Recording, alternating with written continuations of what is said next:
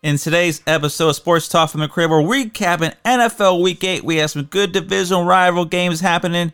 Also, Tua making his first NFL start. And is that Patriots Dynasty finally over? All that and more coming up on Sports Talk from the Crib.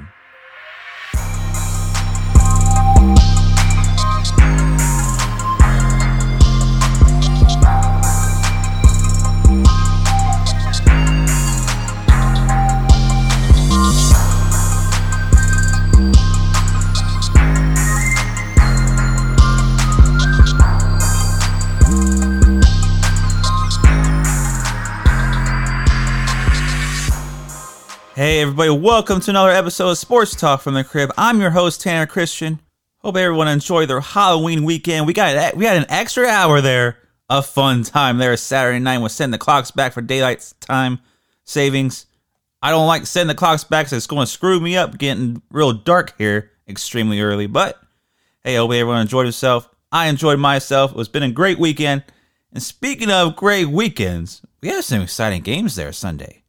We have some exciting games. We're going to go through the scores real quick. Then we're going to touch on a little more in-depth about some of the games that happened. First, Pats, Bills. Pats lose 21-24. Bills improved to 6-2. Cam Newton had a costly turnover there with about 37 seconds left in the game. Turned the ball over, cost them the game. They were driving there, got inside the red zone, but an unfortunate turnover causes them to lose, and Bills win 24-21. Titans lose on the road to the Bengals, 31-20. Joe Burrow led the way going 26 of 37, 249 and 2 touchdowns. The Raiders go to Cleveland in a wild weather game where there was wind gusts of over 50 miles an hour. They win 16-6. And Josh Jacobs, of course, on the ground. The wind's blowing like that, 128 yards. So they had a ground and pound attack in their big victory over Cleveland. Colts win 41-21. Over the Lions. Phillip Rivers, 262 yards, 3 touchdowns, and 2 of them went to Nyheim Hines. And the Vikings go into Green Bay and beat Aaron Rodgers and the crew by a final of 28-22. Dalvin Cook was just running all over him. He had 30 carries, 163 yards, 3 touchdowns, 2 catches for 63 yards and a touchdown. He is the first player in NFL history to score a touchdown on the first 4 possessions held there by the team during the game. Aaron Rodgers had 291, 3 touchdowns, made a late push there late, but it was just not enough as they lose 28-22. Now those New York Jets, they win at Kansas City. You know it was going to be bad from the beginning.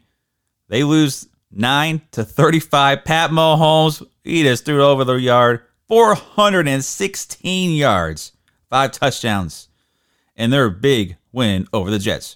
The Rams went into Miami in Tua's first NFL start. Dolphins come out on top, 28-17. That defense, talk about everybody's defense. Thought Aaron Donald and the crew was that, but it was actually the Miami's defense that made Goff a living nightmare. Tua only had 93 yards on the day and a touchdown, but they still get the victory, 28-17. We're going to touch base on that game a little bit later. Steelers stay undefeated with a big 28-24 win over the Baltimore Ravens. The LA Chargers lose another nail-biter, 30-31 against the Denver Broncos. Drew Lock threw the game-winning touchdown as time expired, leading the comeback of 21 points down there in the second half. So they come out on top with a big victory. And the New Orleans Saints go into Chicago, 26-23. The Niners, they lose against the Seahawks by a final 37-27. Russell Wilson continues his MVP dominance, throwing 4 touchdowns. 2 of them went to DK Metcalf. He had 161 yards receiving on the day. He is looking absolutely unstoppable. And of course, you know, we had that Sunday night football game that no one really cared about. It was the Dallas Cowboys and the Philadelphia Eagles. But the Eagles did come out with the victory, 23-9, in a game you don't even want to know any of the stats. You don't want to know what the heck happened. It was that bad. But anyways, let's talk about that New England Patriots game and the Buffalo Bills and Cam Newton and what is going on in New England. Is the dynasty finally crumbling in front of our eyes? Is it officially over? It's so hard to say that against a New England Patriot-led team, but it sure as heck looks like it. They They've now fallen to 2-5. The Bills improved to 6-2. They are on top of the division in which the New England Patriots have won 17 out of the 19 years. They have finished at the top of their division. So the division is up for grabs. It's somebody else for the taking. Can it be Buffalo? Can it be Miami? Can New England break out a miracle and get out of this funk that they're in? I don't think so. Cam Newton on the day at 15 of 25, 174 yards. Damian Harris, for the running back there, ran the ball pretty damn well. He had 16 carries, 102 yards, a touchdown. Cam added 54 yards himself on the ground and a touchdown. And Josh Allen for the Bills, after that great few games to start the year, everybody had him up there. I was like, wow, this guy is putting on like an MVP type of performance, but he's falling off the map. He's not up there with Mahomes, Russell Wilson, and all those guys. Let's be honest here. He's falling back to earth. He went 11 of 18, 154 yards and a pick. But the story of the game, Cam Newton fumbled the ball in the final drive there by the Patriots. The 2-minute drive they were driving.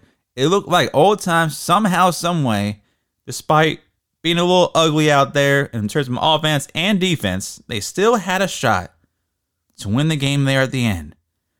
And it came off a little QB sweep to the left side of the line like they've been running the whole game. Cam Newton already had a touchdown on it, earlier. And they ran the same play on the drive. And this time, Cam Newton fumbled the ball around the 15-yard line, costing the Patriots a game, possibly costing them the season, and possibly causing them the end of a historic run of a Bill Belichick-led team and the New England Patriots. It looks like the time is finally over. So they've lost 4 straight. It's the first time that's happened since Belichick's first year. In 2000, it's been 20 years since they lost 4 straight games. They haven't. The problem is, yes, they don't have the talent like they used to have. Tom Brady leaving, he knew what was up. He had the contract redone so he could leave this year. And what a great call that was. He saw it. He's like, this time, I'm going to be ahead of Bill Belichick and getting out while I can.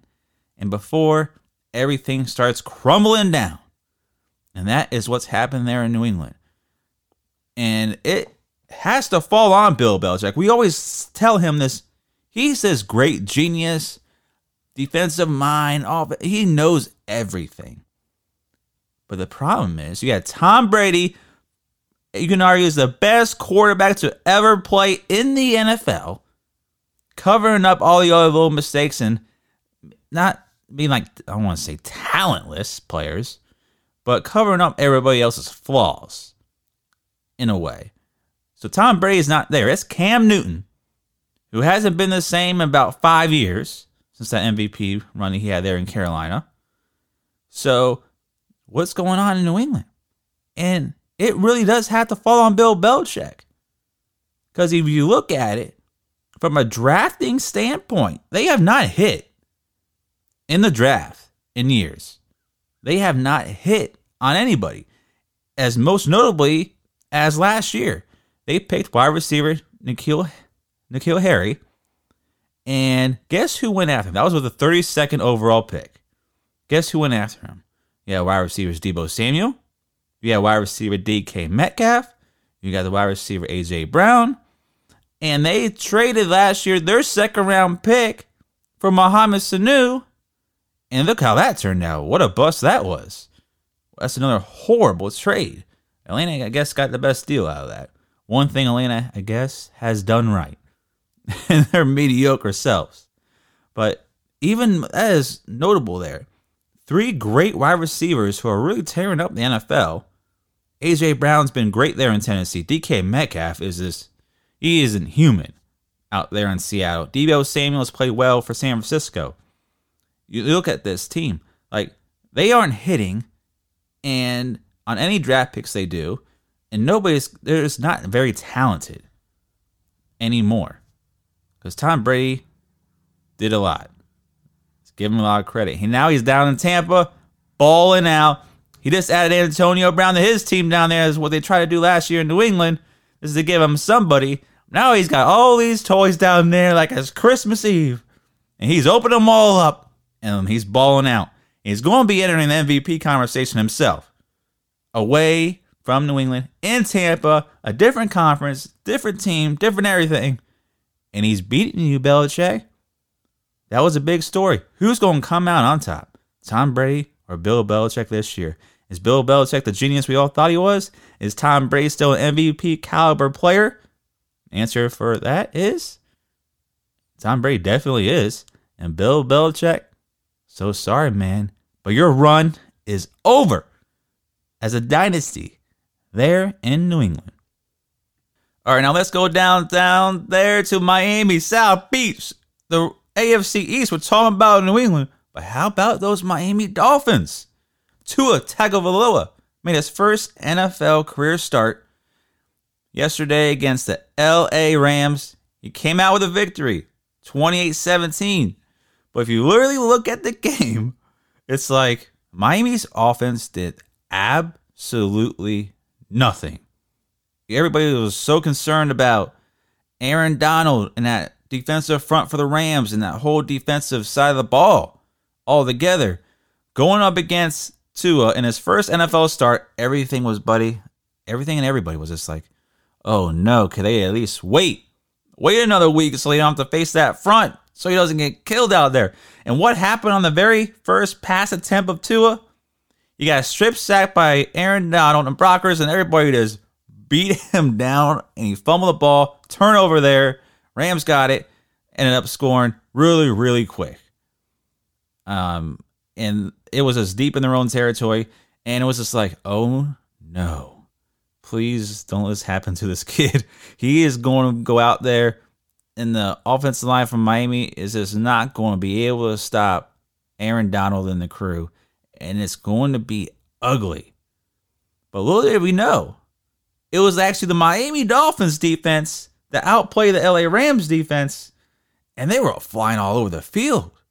It was this Miami Dolphins defense is for real.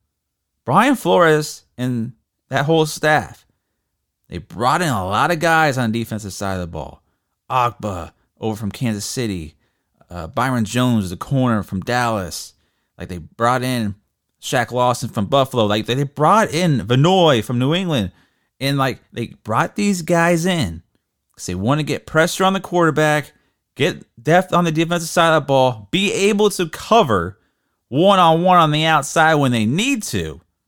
And that's what they're doing. They got after Jared Goff. They only account for 2 sacks, but he was getting hit in the mouth just about every other play. They forced 2 interceptions. They forced 2 fumbles on him. So you have 4 turnovers on the day, this by Jared Goff. And that defense in Miami's front was just pounding him to the ground. They had a fumble return for a touchdown. They had a big punt return for a touchdown there by Jakeem Grant.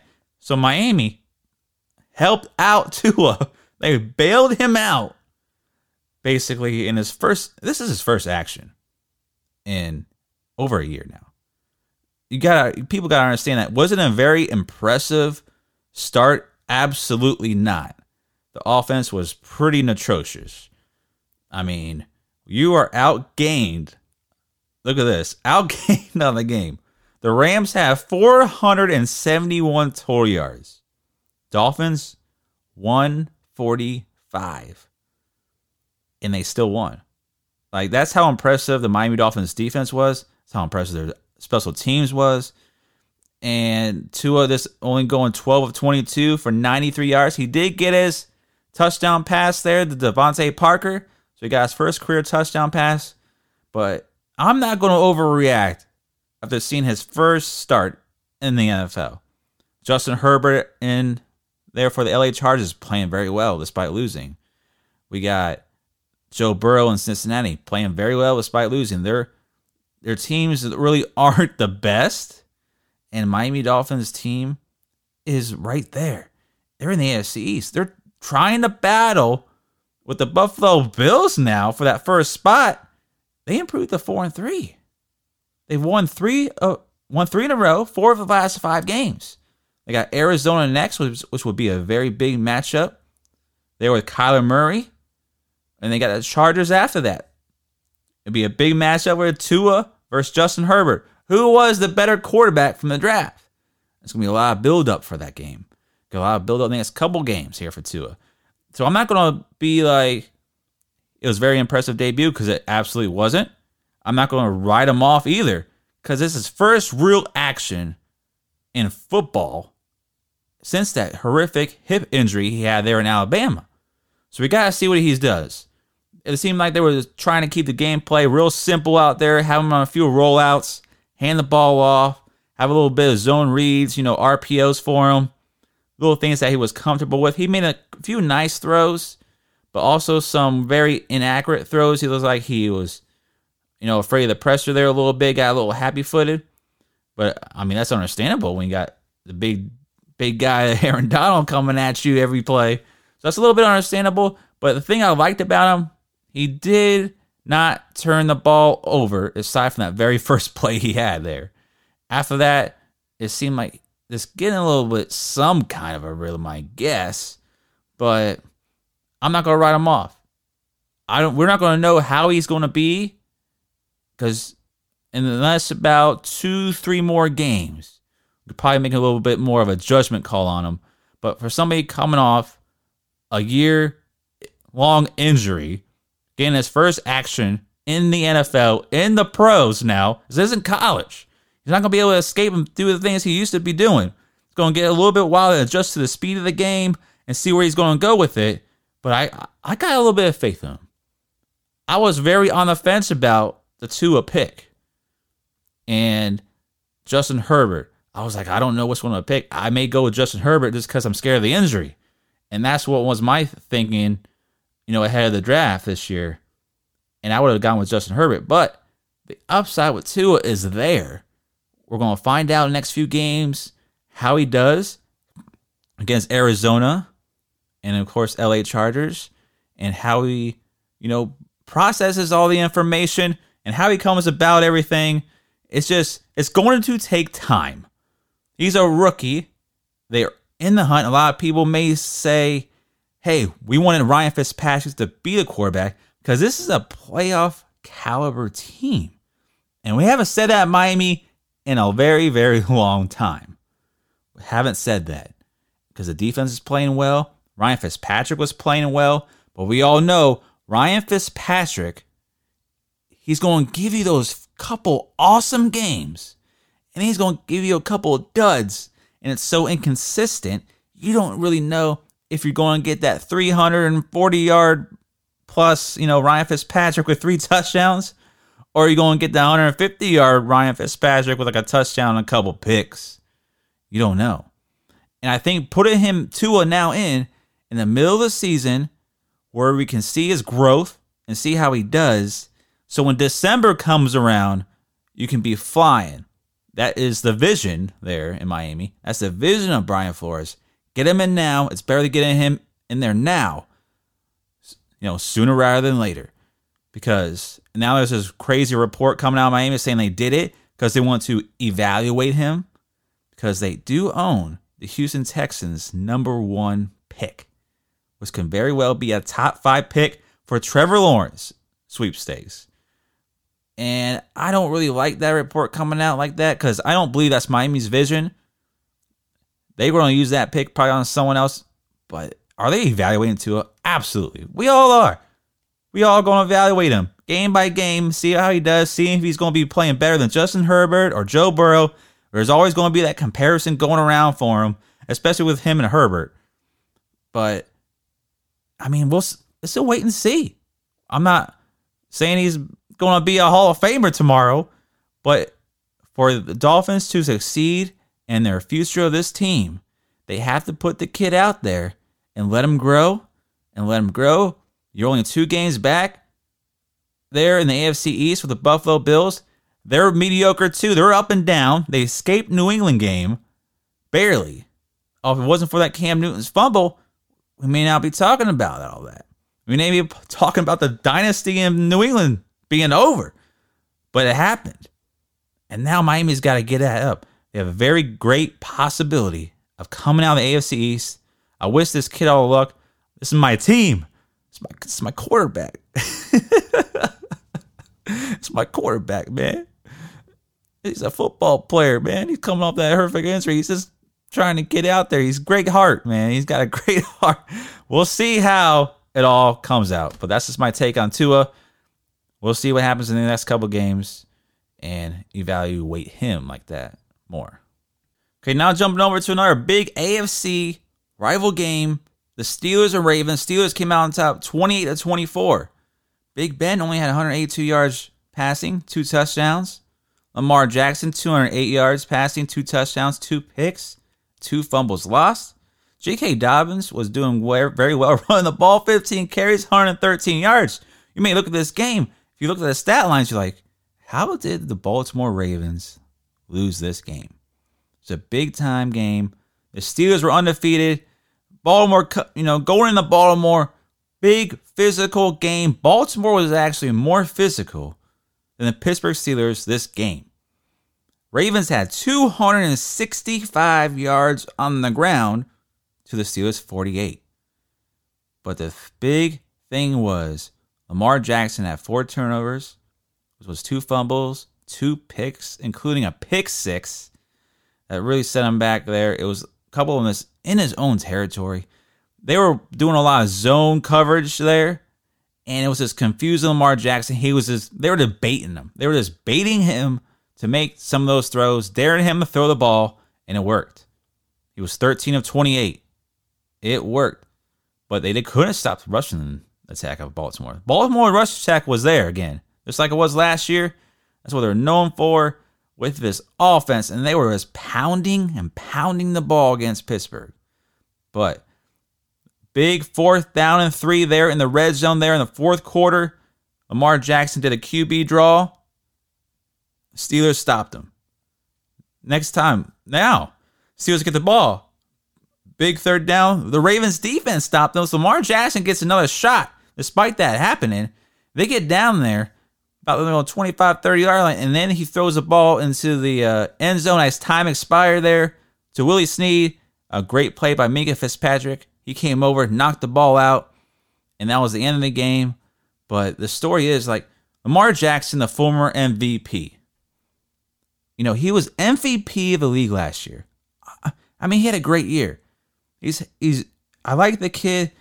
He's doing the right things, but he will never be that passing quarterback that sits in the pocket and just can throw the ball anywhere around the field.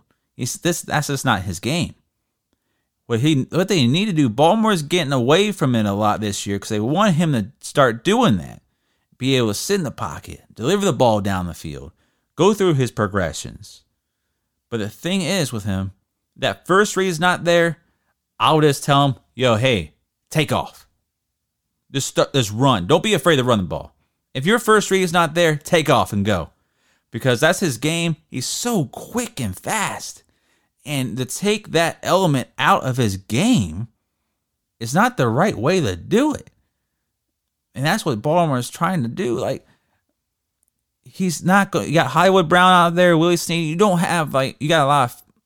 Hollywood Brown's a very, very fast receiver, but this seems like he doesn't run those routes. Going across the middle of the field and all those plays. But he's not that number one guy you can count on to constantly beat the coverage and constantly win the one-on-one battles.